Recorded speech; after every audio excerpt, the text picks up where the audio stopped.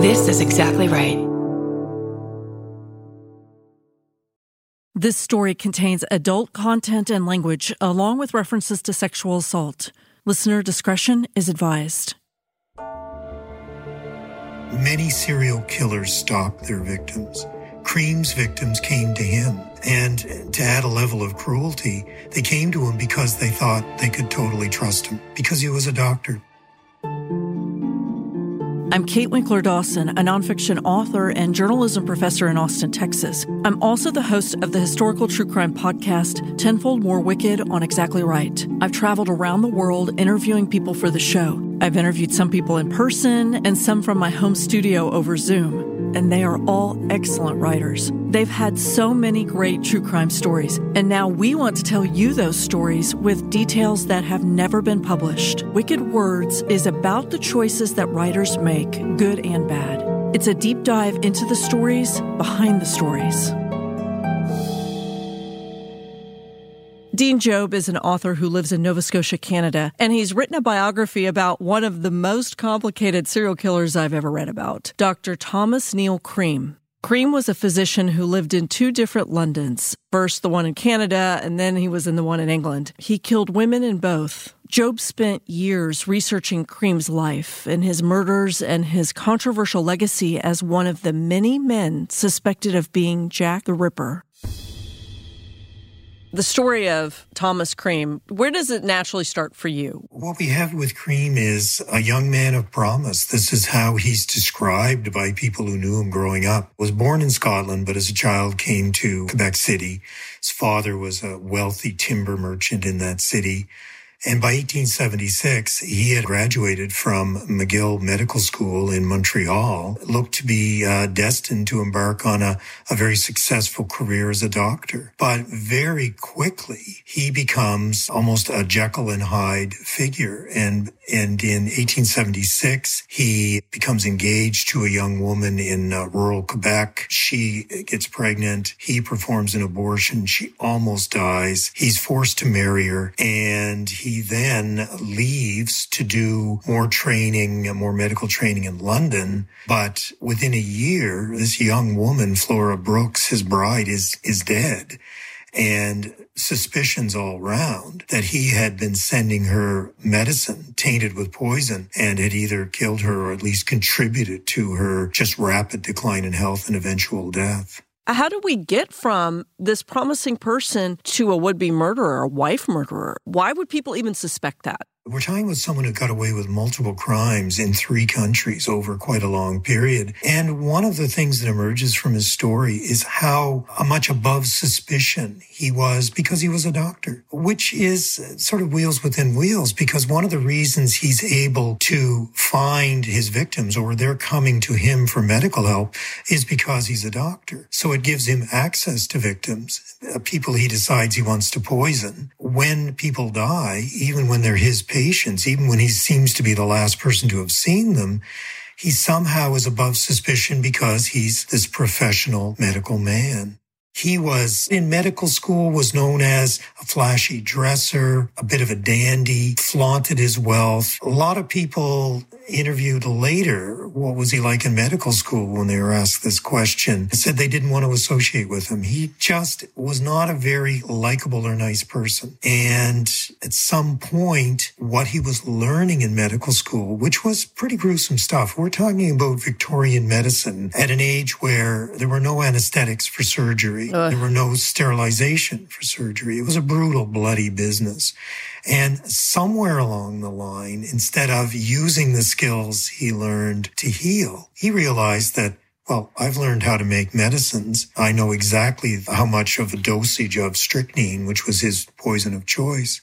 He knew exactly how much of that to put into a normal form of medicine or a pill that would kill. One of his professors, exhorted the new medical students to be upright and godlike and to come between the living and the dead. And Cream seems to have decided, well, I'm going to be godlike, but he would decide who lived and who died. Do we know much about his family life growing up in Scotland? He was from a very religious Presbyterian family. Most of his upbringing was in Canada, was in Quebec City. He taught Sunday school, sang in the choir. By all accounts, he seemed to be this exemplary figure. Robert Louis Stevenson's story, Dr. Jekyll and Mr. Hyde, comes out just about the same time. And that was, on its face, literally is a story about a doctor who takes a drug that turns him into a monster. But it's really about this dichotomy within some people, this good and evil coexisting, and Dr. Hyde is the evil unleashed by this medicine that Dr. Jekyll invents. And Cream really seems to be this kind of Victorian figure, upright in the daytime, seemingly professional, yet with this evil lurking within him. He gets out of medical school. He marries Flora. Do you have an impression on what kind of woman Flora was?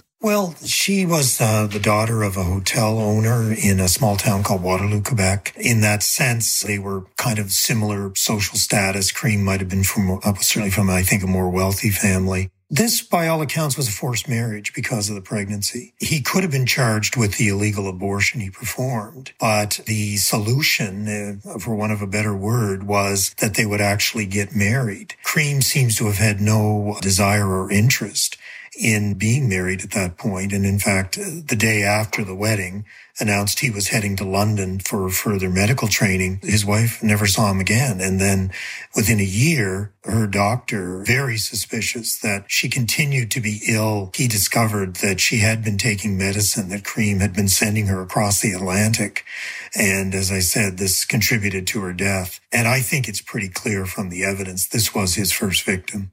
What was he treating her for when he's sending her this medicine? Not clear. She was quite sheepish when she admitted to her doctor she was taking it. She certainly seemed to have suffered some ill effects from the operation, from the abortion. She trusted him, and that would be the downfall of many patients to come. He is how old when this happens with Flora, approximately? 25, 26. And is this London, Ontario, or is this London, England? Because I know he's in both. So distinguish between your Londons.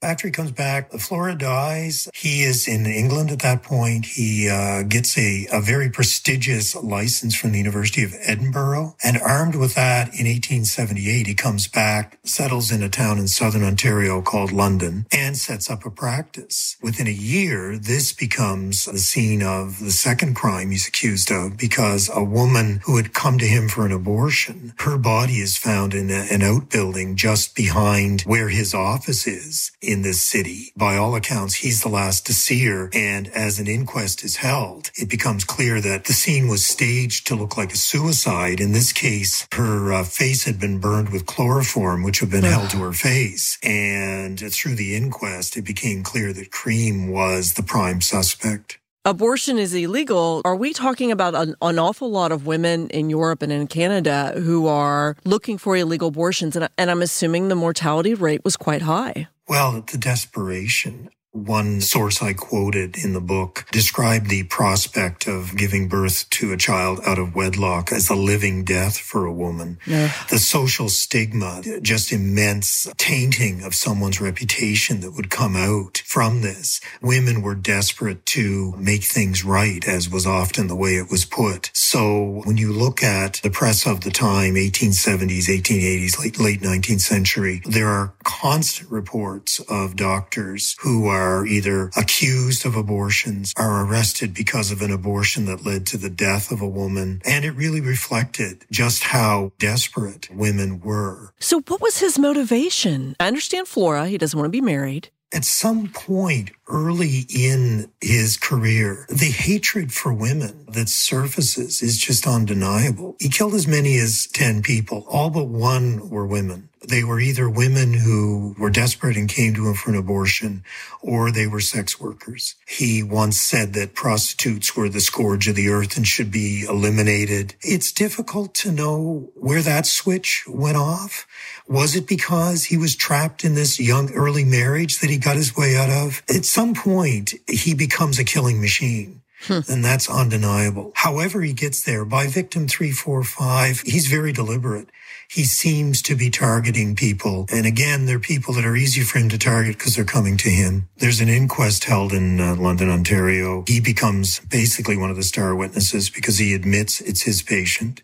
And he also admits that she had pressured him to perform an abortion. He'd refused a large amount of money to do it. Not a lot of people believed him. He came out of the inquest At that point, the jury found it was a case of murder, even though it had been made to look like she might have committed suicide with using the chloroform. It was an open verdict in the sense they just said by persons unknown. But one of Cream's friends later said everyone thought he was guilty. He only stayed another few weeks in London, and that's when he left town. Didn't look like there was an imminent arrest. There didn't seem to be enough evidence, but the suspicion was just overwhelming. And in retrospect, especially when you follow his career, it's pretty obvious he was responsible, whether he was trying to cover up an accident during a surgery or he had just decided to kill this woman. So a doctor who accidentally killed a woman during an illegal abortion in the 1800s would have been tried for murder and potentially have been hanged. Is that right? That's right. There was no legal way to get an abortion in the late 19th century in North America. There was another graduate of McGill, actually,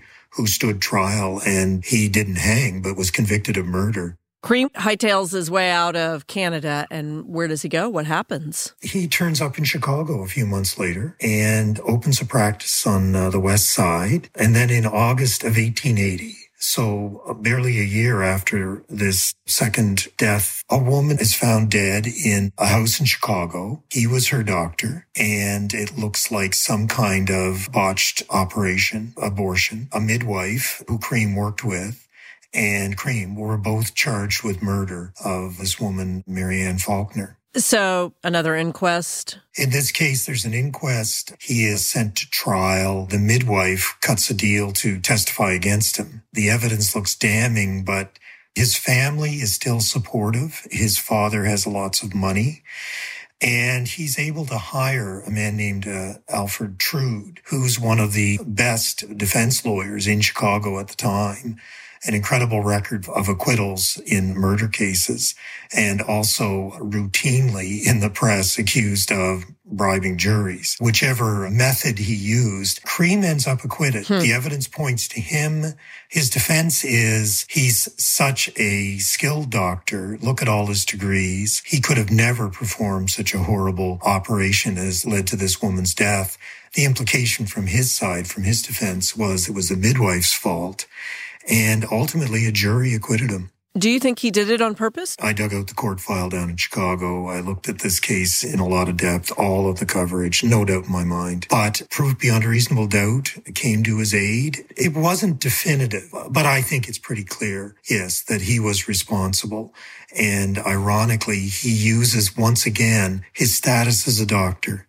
His claim to be this skilled surgeon in this case leads to him evading justice. So this is victim number 3. And again, another case of a missed opportunity. If the jury had convicted him, his career might have ended there. I can't imagine that these two women were not his only patients who requested an abortion. Why choose them? He seems to have had a fairly busy practice. And it wasn't all abortions. He was known for that. But for whatever reason, he would decide, and again, to play God, and decide that some of these patients would become his next victim. So does he leave Chicago after this happens in 1880? Hard to believe, no. He reestablishes his practice. He's been acquitted, right? That's right. So he's innocent, according to the court. Exactly. And that's the position he takes. And throughout his trial, the earlier incident in London, Ontario, was all over the press. So it was known that he was a suspect in this earlier death. But he reestablishes his practice. And then 2 more women, patients, are poisoned. A new wrinkle is coming into the Cream story. He admits they're patients, and he tries to say, but hey, I just wrote them prescriptions. The druggists must have put in lethal levels of strychnine. And he's telling the press this openly. He's making this accusation. And in the background, he's trying to blackmail the druggists. So this becomes important because Cream is a killer, but he also becomes a blackmailer. Someone who tries to accuse others of his crimes. So 2 more women die within the span of weeks in 1881. And he is in the press talking about it. He's not accused outright, but there are eyebrows being raised in the press. What is it with this guy?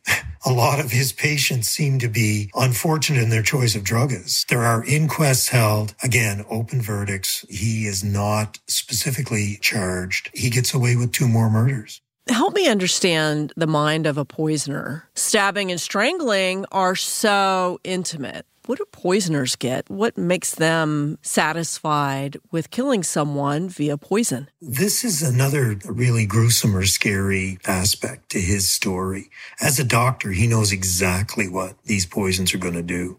Strychnine leads to an excruciating death, can take hours to kill, and through it all, the patient doesn't lapse into a coma. The patient goes through violent seizures and just knows that they're dying. Probably one of the more gruesome ways to kill people. He also picks a way of doing it that he doesn't have to be around. He doesn't have to worry about an alibi. He seems to be getting a sense that he can explain away being their doctor. I'll blame someone else for the poison being in there and say it wasn't me. But he's able to kill from afar. And again, I get back to this point of this almost godlike power. I decide who can live and who can die, and I don't even have to be there. It looks like he killed his wife. He killed her from across the Atlantic by sending poison. So he can be tied to victims because they've been patients or he's prescribed for them. But he doesn't have to be in the room, and he doesn't even have to be around. And there's something about the kind of coldness of that, as you said. So in 1881, these 2 women die within weeks of each other. Right. This is different because he had waited a year before, and then there was a year before that. What is happening? It's interesting to go from a year span to now within weeks of each other. I think you're seeing an escalation here. And now moving forward, it's 1881. He has killed 2 women, but he seems to be above suspicion, which I'm assuming only bolsters his self-confidence in continuing on with whatever whims he has. Well, very soon after these 2 women die, the authorities are not able to really tie him or anyone else to the crimes. The druggists are never really seriously suspected of being the cause of this. He meets a woman named Julia Stott from a city called Belvedere near the Wisconsin border north of Chicago. And he is treating her husband, an older man. At some point, they become lovers, and Cream decides he would like to eliminate his rival, eliminate her husband. And since he's his patient, he sends medicine home with Julia Stott, who comes into the city of Chicago to pick it up and to carry on her affair with Cream. So she gives him medicine when she gets back, and he dies. It's strychnine, and immediately Cream starts accusing a druggist, demands a postmortem, which is pretty risky behavior because he's the killer. The coroner and the district attorney in Belvedere quickly believe that Cream must be the one responsible. There's an inquest, and Cream ends up charged and arrested. He actually flees to Canada, is pursued by the sheriff from Boone County in northern Illinois, and is caught just over the border in southern Ontario and brought back for trial. So this is how many inquests and accusations since 77? We're up to 6 now. Good Lord. And he keeps getting out of it. That's right. One of the fascinating questions I wanted to ask is, how did he get away with it? The answer is based on the limits of early detection methods, the undermanning and undertraining of police forces, the pivotal role of the coroner, who was supposed to be judge, jury, forensic investigator, all rolled into one. Being able to detect strychnine was still new poison. He's brought back to Belvedere, Illinois to stand trial. And Julia Stott testifies against him. Again, this was his former lover. Because she had no idea, she says, right, that this was going to happen. That's right. As things turned out, she actually gives the poison to her husband. So she is very much under suspicion. But she has a deal with the DA that she'll testify against Cream. Again, he had concocted a blackmail scheme. He promised her she could sue the druggist for negligence. But it all unravels in court, and Cream ends up convicted of that murder. He is not sentenced to hang. The jury recommended that he not face the death penalty, but he is sentenced to life in prison.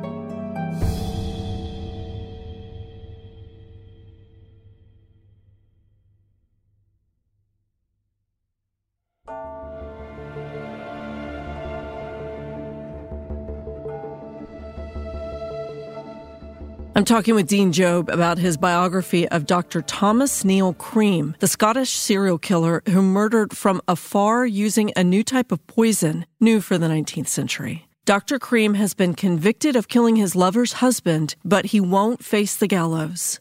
Yet.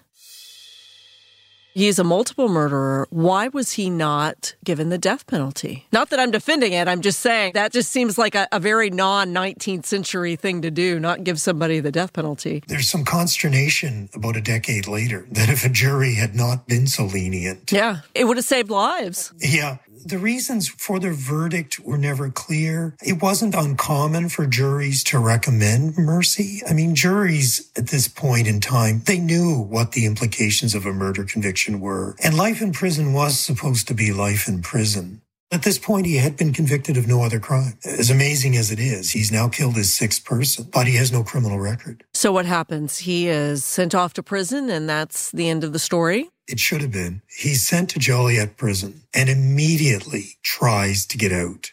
He petitions the governor of Illinois for clemency, for an early release. What happens when you've been convicted? Can you appeal like you can now? That's an interesting point because, yes, he could appeal, but he ran the risk of a death penalty being superimposed. The best he could do was win a new trial, and another jury might give him the death penalty. So he did object at the time. What becomes his best route, a lot of other offenders at the time, is to put pressure on the authorities or lobby for an earlier release. He claims he's been falsely convicted. About 10 years into his sentence, his family gets on board. One of the allegations that swirls around his eventual release in 1891, so he serves about 10 years of this life sentence, is that he bribed his way out of prison. It would not have been the first time somebody had successfully done that. And his family privately admit they spent thousands and thousands of dollars to secure his release. Now, they say it's on lawyers, it's on paperwork. It's a lot of money, and there is some pretty good evidence, I think, that money changed hands and his sentence was shortened. In mid-1891, he's freed from Joliet, now killed 6 people. He probably can't work as a doctor again, although he's got all those skills. A madness has developed in him. He goes home to Quebec City. His family barely recognize him. He had spent time in solitary confinement for discipline in Joliet. It was a horrible prison. You know, think of a 19th century prison conditions. Draconian, I'm sure. It was horrible. Exactly. A silence rule. He couldn't speak to anyone for hours while he was at work every day. His hatred of women, his desire to kill, only seems to have been magnified by this. It's like it festered. Because when he emerges and then visits his family, they think he's out of control. They think sending him to England and sending him to London, where he had done some training, where he knew the city. This turns out to be a tragic mistake. But he is sent to London, and in the fall of 1891, takes a room in a neighborhood called Lambeth, which is directly across from the Houses of Parliament and on the Thames, that other side of the Thames River. And this is where he becomes a killing machine. So let's talk briefly about this hatred of women, because I've written an awful lot about 19th century men and their hatred of women. It is sometimes hard for me to sort out whether this has manifested itself thanks to personal experience, like I hate my mom, or the misogynistic times that we see a lot more prevalence of men hating women in the 1800s. What do you think? I think it's both. I think in Cream's case, it's working at an individual level. He's never put on the couch and analyzed. There's almost no precedent for someone who murders for the sake of murder, right, which is what Cream did. Other than almost all of his victims being women who either need an abortion or are sex workers, there's no other connection. You know, he doesn't even know them that well in most cases, or it doesn't seem like they've been long-term patients or anything like that. So there's no personal aspect. But where in his psyche this comes is difficult to say, because even though there's madness in some of what he does, he never plays the card of not guilty by reason of insanity.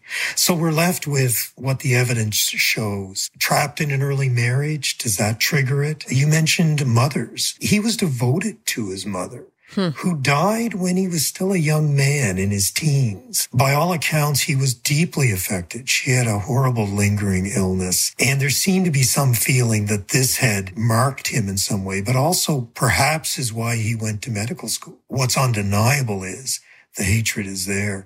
And I think it is magnified by society, by the second-class status of women, by the limited legal rights of women at the time, and just the way women were treated in Victorian society. I think that plays a role here as well. Is he living off of his family's money because he is no longer able to practice medicine, I presume? His father actually cut him out of his will because his father had basically spent so much money on his defenses. Family friends thought that the stigma, here was his father, a church-going, upright man, really contributed to his early death. Under the will, Cream was not given any money, but there was provision that the trustees could help him as they saw fit. And they did give him some money to go to London. People know he's a doctor, and he uses that status to get access to the poison he needs for his murders. What is 1891 London like post Jack the Ripper? Is everyone still waiting for the other shoe to drop, that Jack might come back? Jack the Ripper, as you said, at least 5 murders within a very short span of the fall of 1888, which are considered to be the most likely tied to one person who's become known as Jack the Ripper. If there was a particularly brutal, bloody murder of a woman, the headlines would suggest Jack the Ripper had returned. By the fall of 1891, you'd think Scotland Yard would be attuned to the idea that there are new kinds of monsters emerging in Victorian society who will kill multiple people for no reason, no motive. Maybe complacency had set in, I don't know.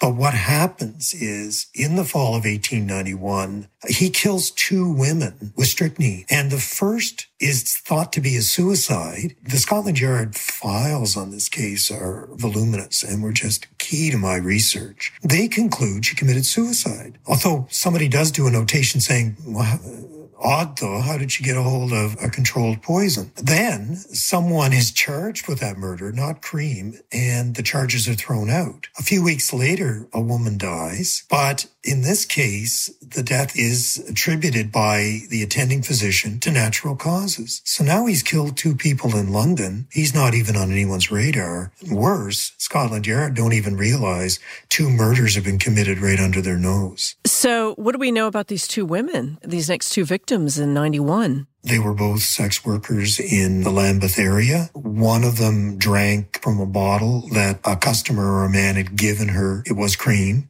and it was laced with strychnine, so dies a horrible death. A few weeks later, a woman, he's been a customer of hers a couple of times. He gives her medicine and says this will be beneficial. Suggestion that perhaps she had a sexually transmitted disease, and he convinced her this would help her. Anyway, she takes the medicine after he's gone, and it kills her. That death is attributed to natural causes. Again, so close to knowing. They even had a description of a man in a top hat who said he was a doctor. And this is Cream. This is how he looked, and he was a doctor. He was living a few blocks from these scenes. It's so interesting. During this time period, and even later in London, the trust that people, particularly women, had in men who just say, I have medical experience.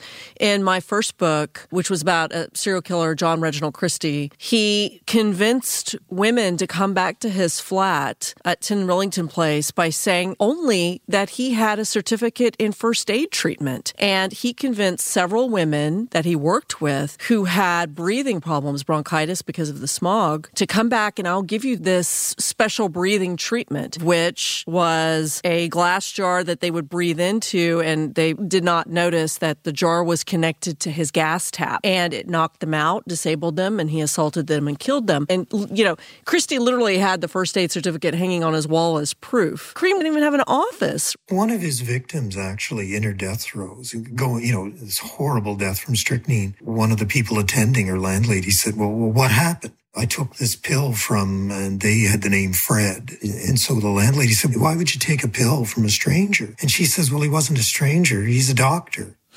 The level of trust. And we are talking about people in a downtrodden neighborhood. Lambeth was very much like Whitechapel.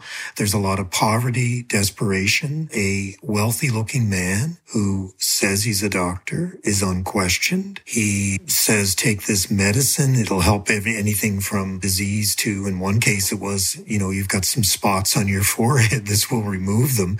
He comes up with whatever pretext he wants. But to abuse and betray that trust, very much like Christie. It's almost like he thought he had perfected the perfect crime. I mean, isn't that what many killers and many criminals look for? What is the perfect crime? I mean, the perfect crime is one where I'll get away with it. Well, if he can find this way of killing from afar and his deviousness, he goes to a drugstore in London that turns out to be just around the corner from Scotland Yard. He tells them he's a doctor. They look in what's called the poison book. You're supposed to, you have a list that shows who's an accredited doctor. He's not there. And they said, well, sign your name here. They shouldn't have given him strychnine. They did.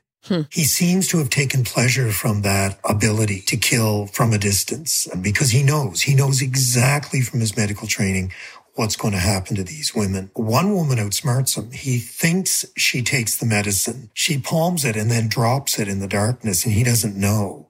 And for months, he thinks she's on this list. He even kept a list of the initials of his victims, and he thinks she's on this list. So what happens next? Part of his pathology seemed to be that he wanted, on some level, for people to know about these crimes. He starts blackmailing. He goes through the newspapers. He sees the family physician of the royal families in the news because the royal prince is ill. He accuses this man, Dr. Broadbent, of one of his murders. And he adopts various aliases. He pretends to be a detective. He pretends to be a concerned citizen, and oddly never follows through. People get these blackmail notes. They go to Scotland Yard. They say traps are set. He never shows up to try to get the money. So why was he doing this? Because this turns out to be a very fatal flaw, because some of these letters are written in his very distinctive handwriting. Scotland Yard, again, doesn't know what's going on. They think it's just some kind of prank or hoax. So how was he ultimately caught? On a night in April 1892, 2 young women die horrible deaths in Lambeth. In the same night? Same night. Wow. They live in adjoining rooms, same house.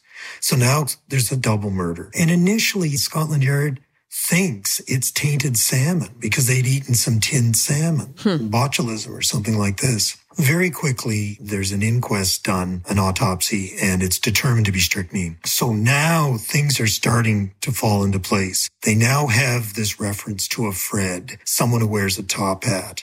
A policeman had actually seen him leaving the house hours before. He's put out on the streets trying to identify this shadowy figure. Now they think they've got 3, the first victim who drank strychnine-laced liquid, and they discover this mistake of a woman named Matilda Clover, who was thought to have died of natural causes, but had all of the hallmarks of a death by strychnine, and they exhume her body and find lethal amounts of strychnine. One of the tests for strychnine, believe it or not, was the leading toxicologist in London would put a sample taken from a murder victim on his tongue. And if it burned, like strychnine burned, then that was a way of verifying. And then he would inject some of this into a frog and see if the frog had spasms like strychnine. So it was very low tech. I just found that fascinating because it just showed how science was struggling to keep up.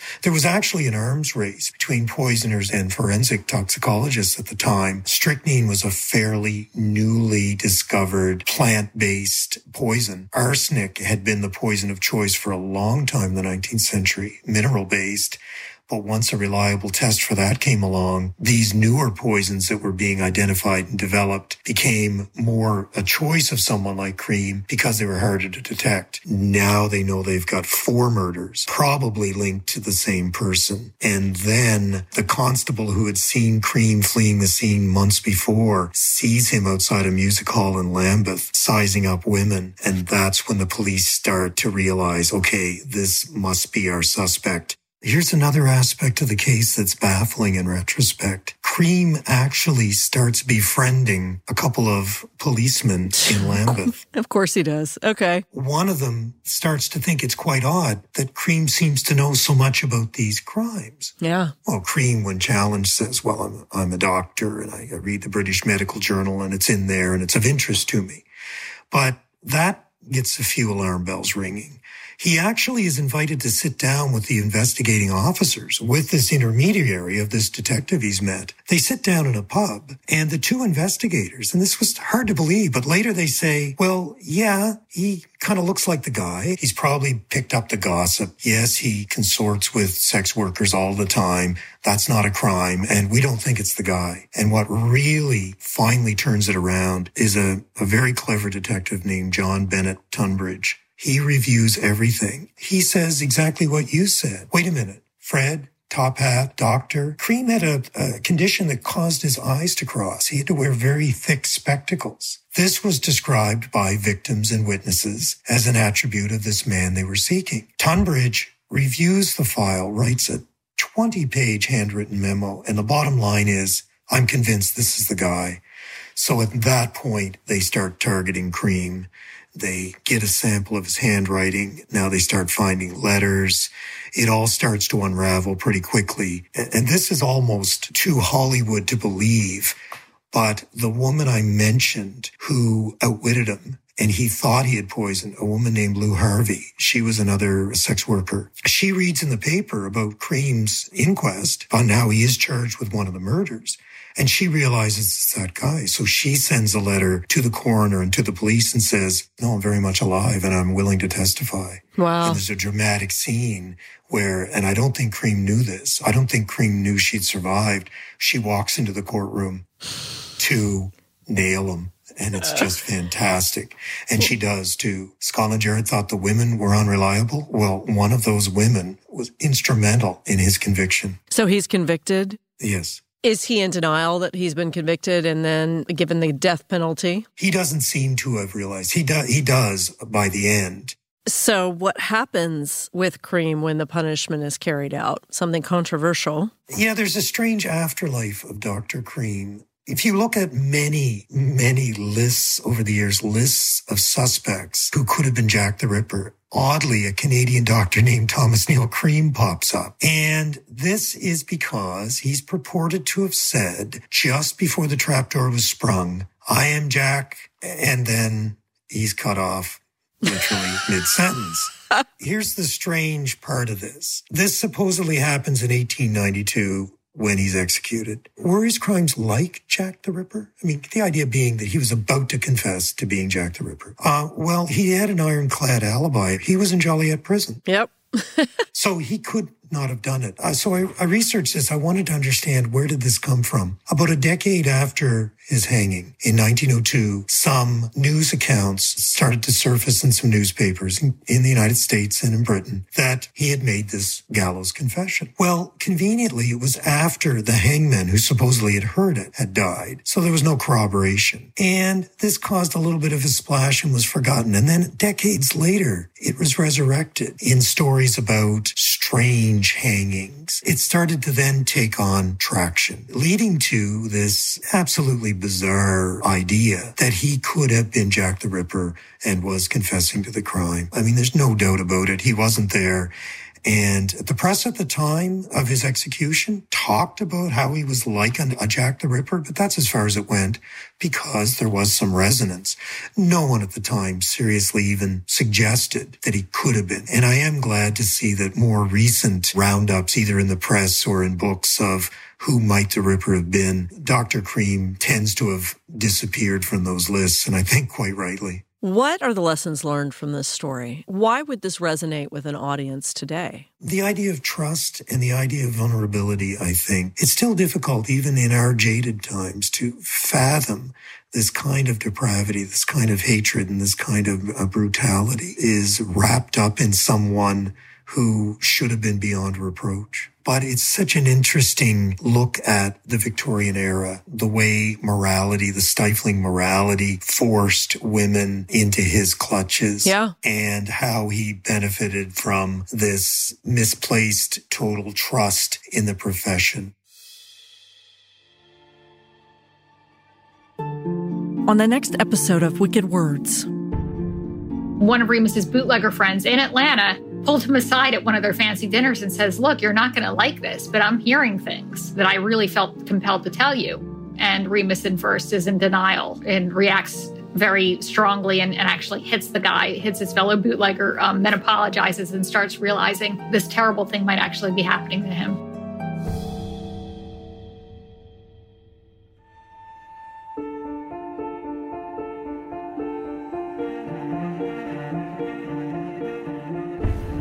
If you love historical true crime, please check out my books, American Sherlock and Death in the Air. This has been an Exactly Right, Tenfold More Media production. Alexis Amorosi is our producer. Andrew Eapen is our sound designer. Ella Middleton is a researcher for us. Curtis Heath does the composition. Nick Toga did the artwork, and Ilsa Brink designed the website. The executive producers are Georgia Hardstark, Karen Kilgariff, and Danielle Kramer. Follow Wicked Words on Instagram and Facebook at Tenfold More Wicked and on Twitter at Tenfold More. If you are an advertiser interested in advertising on our show, go to midroll.com/ads. And if you know of a historical true crime story that could use some attention from the crew at Tenfold More Wicked, email us at info@tenfoldmorewicked.com. Listen, subscribe, and leave us a review on Apple Podcasts, Stitcher, or wherever you get your podcasts.